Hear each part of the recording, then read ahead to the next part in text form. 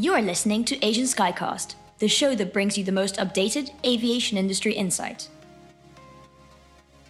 So I think it's fair to say also then that, when there have been issues that, if you will, needed to be taken up the hill, the lawmakers and so on have been receptive to the industry and making sure that what we need is certainly something that gets addressed and solutions, I guess, working together, solutions have been found.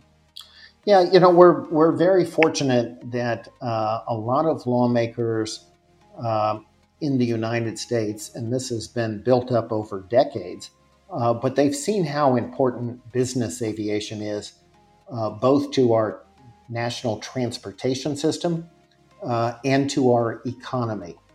And so there is a widespread recognition that business aviation means jobs and economic opportunity.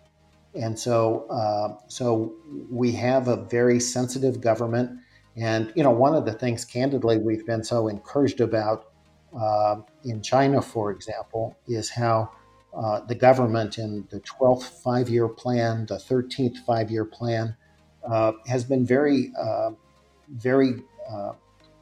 forward-looking in talking about the value of general aviation and the good jobs, the pilot jobs, the technician jobs, and the value of airports going forward. And I think that's one of the things that through the course of A-Base, we've been able to see dramatic growth in the number of airports in China. We don't have what we need, but we've certainly come a long way from where we started. But again, if I can, I just go back. I mean, as you said, the awareness that you have in the U.S. is something that has been built up over an extended period of time. Any other? I mean, I don't think there are shortcuts, but I think probably you know better than any if you're going to try to, if you will, get government support. What are sort of the basic necessities that you need to have? What do you want to have? What do you want to have in that briefcase when you head into the offices to make sure that you get the opportunity to come back again, and you start explaining to them what our industry is all about? What do you need to have?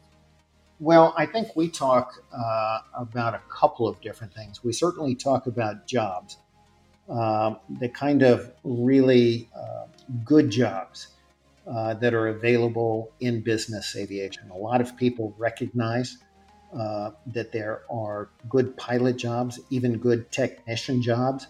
But Jeffrey, what you and I know, and a lot of other professionals know, is that that's just the beginning. There are jobs in finance. There are jobs in journalism. There are all kinds of ways for people to take their core passions that may be in sales or technology or management and apply that in a field that really does so much good, because it creates jobs, of course, but also because it brings economic development everywhere. There's a saying throughout the world that's well known that a kilometer or two of roadway gets you a kilometer or two, whereas a kilometer or two of runway can open up the entire world. And so when you look at it in that way and recognize the reach and the power of business aviation for all kinds of purposes. I think we've seen in the United States that if there is a natural disaster, an earthquake or hurricane, something like that, business aviation can respond quickly to a national emergency. It also can respond quickly in a medical emergency, whether it's a car crash or a cancer treatment, whatever it is. Business aviation can reach places. It can move quickly. It can move people. It can move organs for transplant. It's just a remarkable industry. And if people who love, graphic design, there's a way to use your graphic design skills in an industry like aviation, which can do so much good for the world. So I think that's the important thing. This is a great industry, and once policymakers and opinion leaders understand that we can create jobs, economic development, respond to humanitarian needs, then what we often find is the policymakers, the opinion leaders want to know how they can encourage and promote the rapid development of our industry, because we all want those benefits. So you need that economic impact study, and as you say, then there's the humanitarian side as well. Yeah, and I think that those are just the realities of our industry that sometimes get overlooked. Yeah, I agree.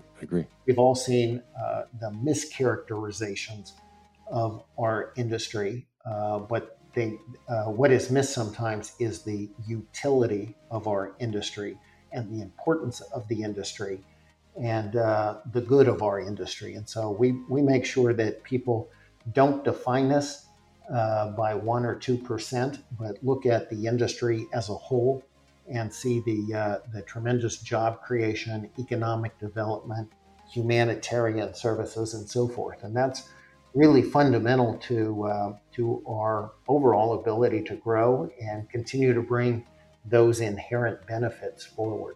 We recognize that the business airplane is a business tool. It's a tool that can allow you to turn travel time into productive work time. It can reduce the time out of office. It can move people who can discuss private matters in private. And it allows you to move products as well. Maybe you've got equipment that is too big to go in a cargo hold or too sensitive to go in a cargo hold. All of that helps define business aviation, which we have found in sometimes is the best way to accomplish a mission. In some ways, it's really the only way to accomplish the mission. So there's clearly a need for business aviation. It serves a very important niche.